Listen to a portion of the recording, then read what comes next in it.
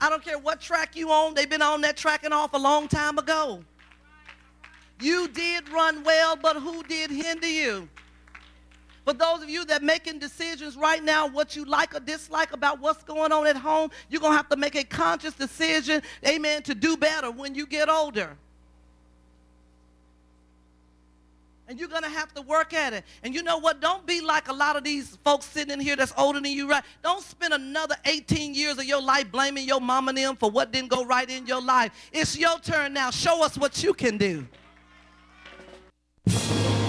Blessed is the man that walketh not in the counsel of the ungodly, nor standeth in the way of sinners, nor sitteth in the seat of the scornful. But his delight is in the law of the Lord, and he shall be like a tree planted by the rivers of water. Come worship with us. Enter the denomination of faith, Church of the Living God, 1279 Pickens Road, Leesville, Louisiana, where God is first and people are always.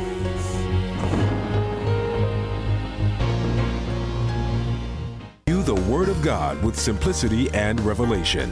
Now, let's join Dr. Barton for today's message. So what I'm talking about is not just going through the motions. I'm talking about going through a total radical change. I'm talking about convincing yourself that God is real. I'm talking about you going through such a change that you won't even recognize yourself. You're going to be like, where was that pitiful person that I used to know that was always depressed and discouraged and crying about things? Where is she? Where is that person, amen, that I used to know that was always telling me, you know what, you're never going to make it. You're never going to accomplish and achieve what God has in store for you. I wonder where that person is. You know what? That person left because you have been recreated in Christ. Here's the problem I have with our salvation messages. Because a lot of times we're trying to save people to get them to heaven while they go through life miserable. And we tell them things like, well, one glad morning, when this life is over, we're going to fly away and be at rest. And when I die, hallelujah, by and by, I'm going to fly away. And we're trying to fly away. We're trying to use heaven as an escape from misery and from the world.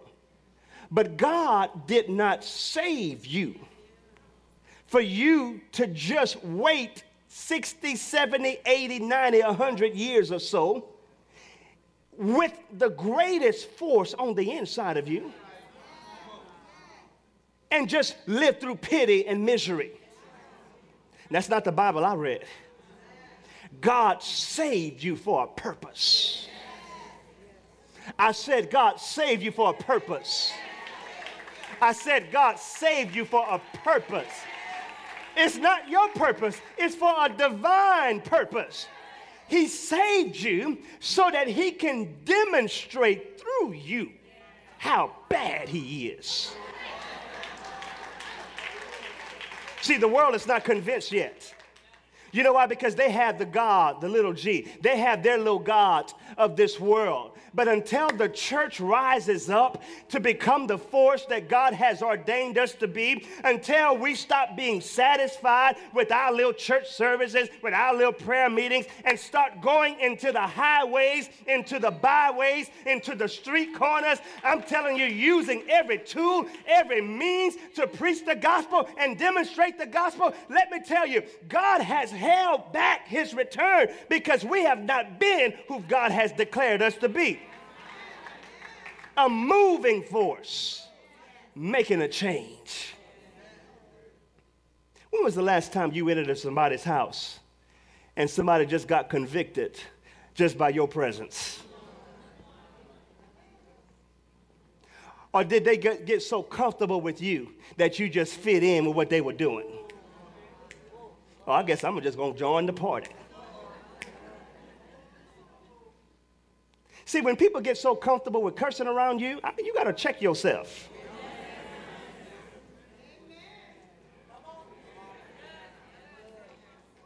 See, can I just take my time? I'm going to take my time anyway. I just want to see if you're alive. It's Friday night.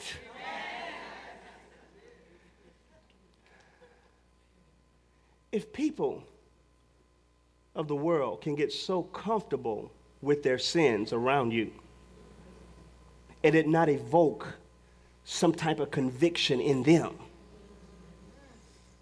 it's something special about that man. It's something special about that woman. And I've got to watch how. Okay, see, the Bible talks about the glory of the Lord being upon a person, where it even commands respect from the world. The Bible says God knows how to make your enemies be at peace with you. They may not like you, but they show enough respect you.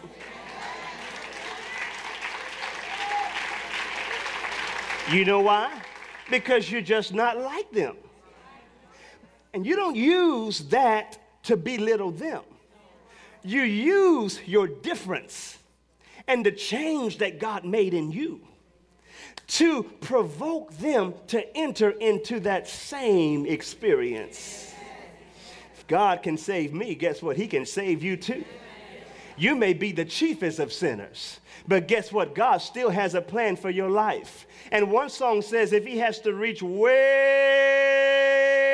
down, he'll lift you up, he'll pick you up, he'll turn your life around. Some of you know what I'm talking about because you know what God has done in your life. You know what the power of transformation is like because you are no longer the man or woman you used to be. You've been changed. Somebody lift up your hands and say, God, thank you for changing me.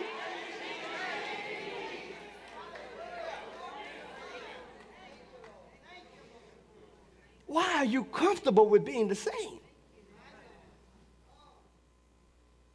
You laugh at me because I'm different. I'm laughing at you because you're the same.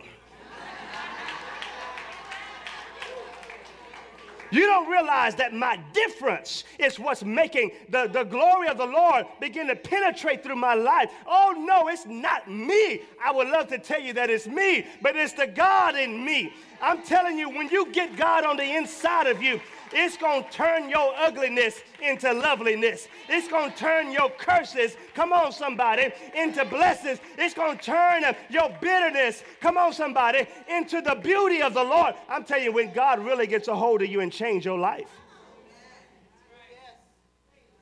2012 is your year for change. You're under an anointing right now of change.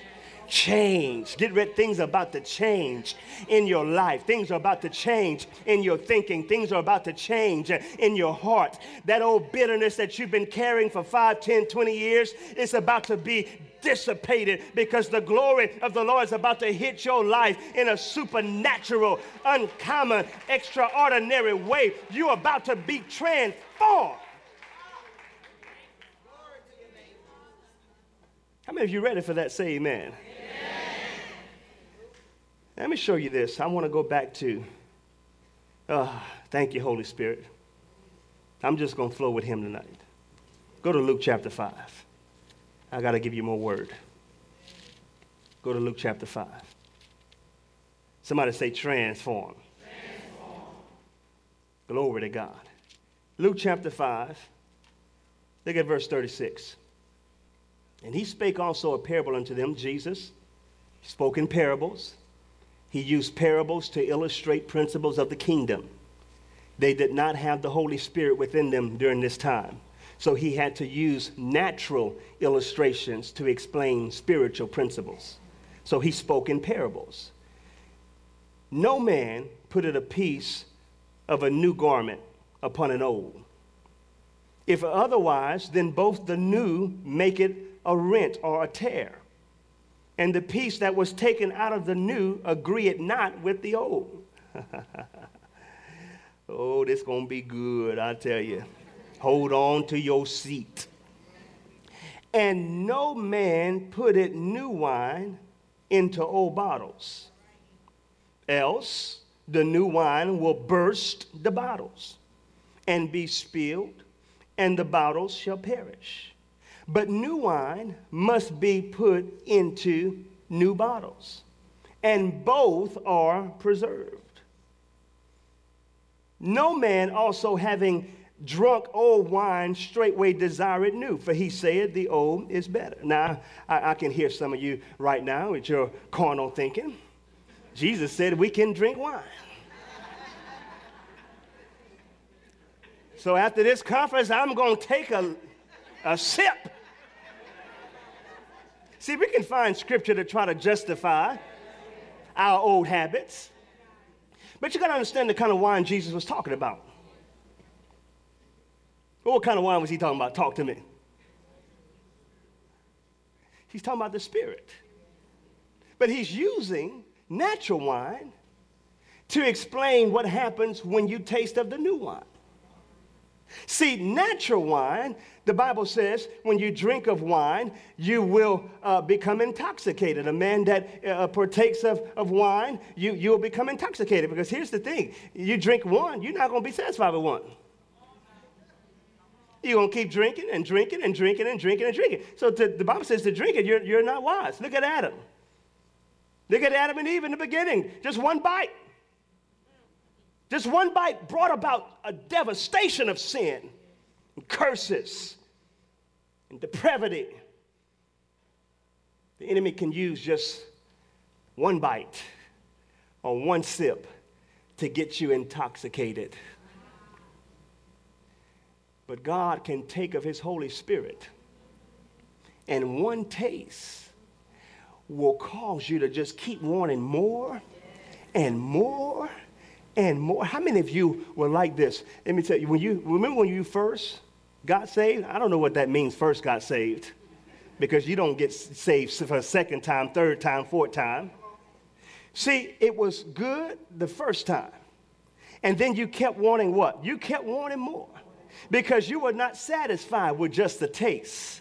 You were not satisfied with just a sip. And now you just keep drinking of that new wine, And God is filling you with his new wine. And he's filling you with his wisdom. And he's filling you with his love. And he's filling you with his power. And he's filling you with his anointing. And he's filling you with destiny. And he's filling you with purpose. And he's filling you with good things. And you just keep wanting more and more. A person who is complacent with where they used to be, you're not where you need to be. Because what God has given you will always require, you're going to always be wanting more and more and more. It's not selfishness, it's requirement. Because God created us in his image and in his likeness. In other words, we cannot function without God. We cannot live without God. We cannot even breathe without God. We were created from him. So in order for us to really abound in his purpose and in what he called us to be, we're going to have to stay connected with him. And the further and further away you get from God is the further and further away you get from the very substance that's keeping you alive today. And therefore, we have people, when the presence of the Lord is not operative or activating in their life, they get further and further away. They lose consciousness of God. They lose consciousness of his presence. They lose consciousness of his will for their lives. It's because they've been intoxicated by the wrong wine. There's a wine of the Spirit that when you taste of it, you can't settle for the wine of the world. Because what God has in store for you is so much better than what you've been accustomed to. But notice Jesus said you cannot take new wine and put it into old bottles. You cannot take something fresh and try to place it within something that is old. Because the old will corrupt the new. Isn't it something how the Bible talks about bad communication corrupting good manners? Isn't it something how you can be more influenced by negative than you can be more influenced by positive? Have you ever thought about that? Isn't it something how, brother, let me use you for an example. Isn't it something how, just stand right here, brother. Isn't it something how it's easy for people to pull you down, pull me down? Be careful with me. Than it is for people to try to bring you up. This concludes our message for today.